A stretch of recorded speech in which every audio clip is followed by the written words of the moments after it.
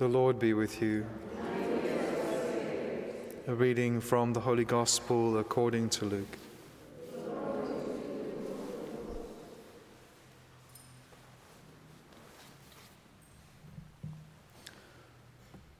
Great multitudes accompanied Jesus, and he turned and said to them, "If anyone comes to me and does not hate his own father and mother and wife and children and brothers and sisters, yes, and even his own life, he cannot be my disciple.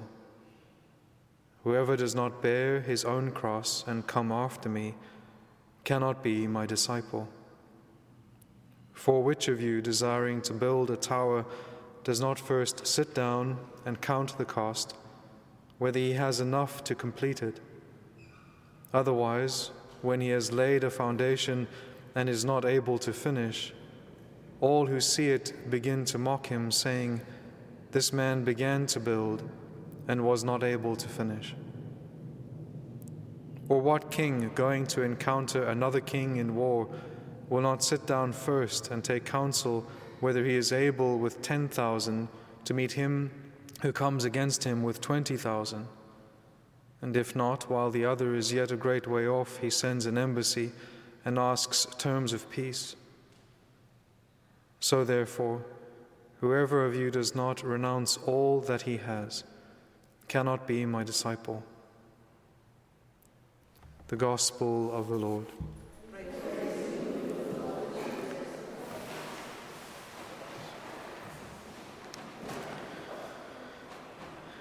Initially, it's a very troubling and can be a troubling gospel that we read today. What does the Lord mean? The one who says, "Love even your enemies."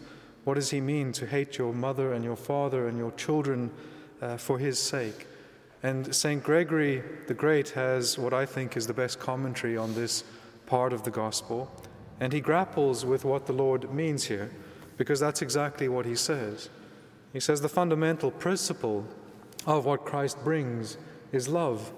The principle of the new law is love, and that's what we have in the first reading today, which is love is what is the fulfillment of the law. Love is what we need. And so what is the Lord saying here when he says, "If anyone comes to me and does not hate his own mother and father and wife and children and brothers and sisters, yes, and even his own life, he cannot be my disciple"? And so what St. Gregory says, and it's interesting, but it has many nuances to what he is saying. He says there is a hatred which comes as a consequence of love, a hatred that we should have. And it is to hate everything that might stand in the way of love's fulfillment, of love's accomplishment. That we are supposed to, as commanded by Jesus Christ in the greatest of all the commandments, to love the Lord our God with all our heart, with all our soul, with all our mind. And then also, as the Lord says, the other is like it, to love our neighbor as ourself.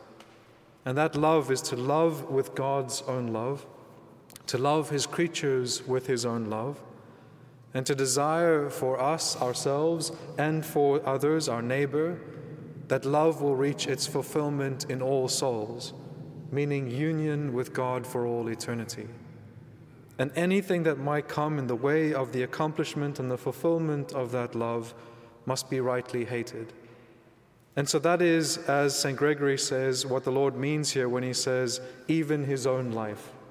The life that we have to hate that is within us is not the life that God has given us by grace, is not the natural life that the Lord has given, but is the aspects of our own interior that war against the Lord, that war against his will, that war against his commandments and the fulfillment of love. And so we need to hate all of those inclinations in us that would lead us contrary to the will of God. That's how St. Gregory says we hate our own life. And then we should also hate that same thing in others. We should hate sin and its consequences. We should hate the inclinations to sin. We should hate everything that the Lord has come to eradicate from our own souls and the souls of others, even those who are closest to us in this life.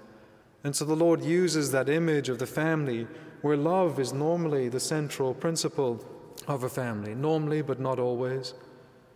And so what the Lord is saying there is that even if your own mother or father or wife or children or brothers and sisters would keep you from God in any way, we need to hate that aspect or those inclinations.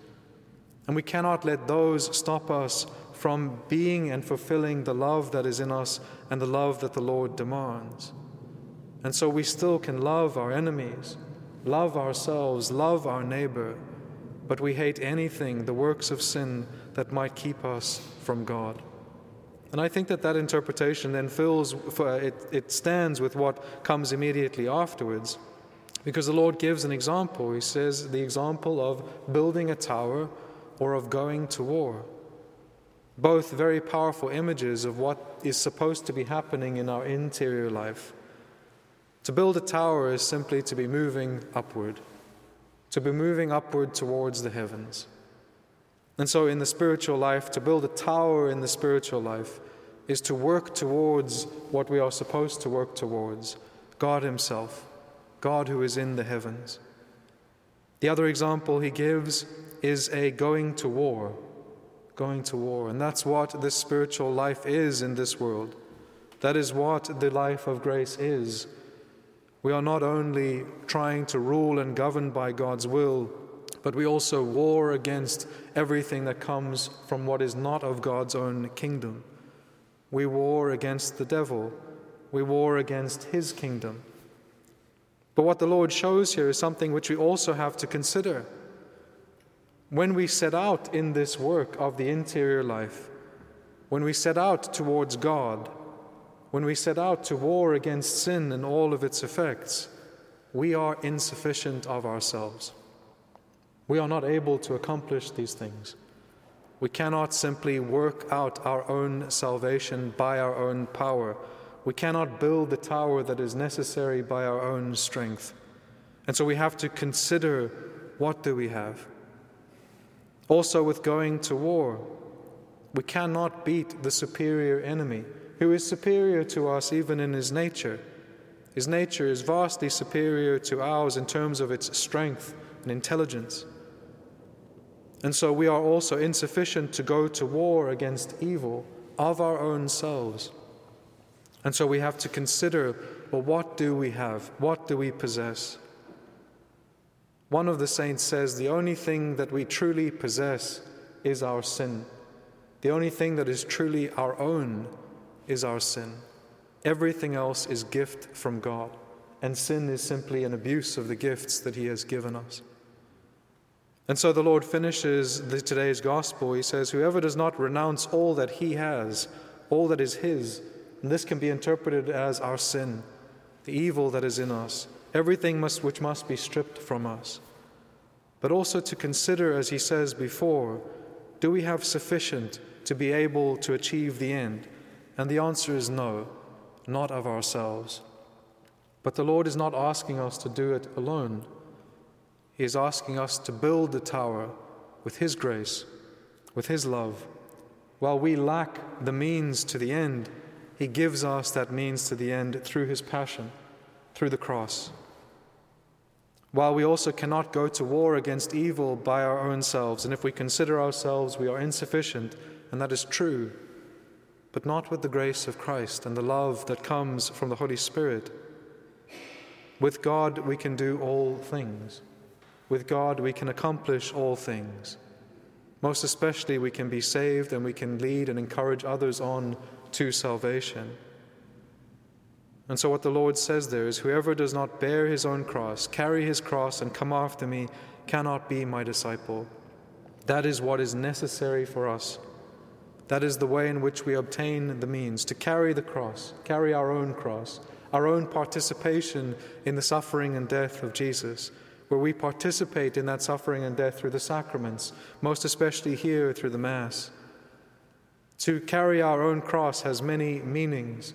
It means, yes, to renounce ourselves, to practice forms of abstinence against food and every desire of the flesh, and to, again, bear that suffering, not for its own sake, but for the sake of following Jesus Christ, in imitation of Him, and to be united with Him. But there's another interpretation of what it is to carry the cross, and I think that that is also particularly helpful. One of the church fathers, I think it was St. Bede, he says that to carry the cross is to remember our own death, that memento mori, right? So that we remember our own death. That's always in our mind, that in this life we will die. And if we remember that fact, if we carry that with us in our hearts, that we will die, then all of a sudden all of the other things start to be put in right perspective. All of the things on this earth are put in right perspective, and all of the things of heaven begin to take greater importance. To carry the cross is to remember our death and to remember the death of the Savior, and that this life should be lived out in imitation of Him who has loved us so exceedingly, and to remember that that love requires a hatred of everything that is contrary to it, and that we work to eradicate all of that from our own life and the life of those whom we are called to love, and that we take up our cross and follow our Savior Jesus Christ. Amen.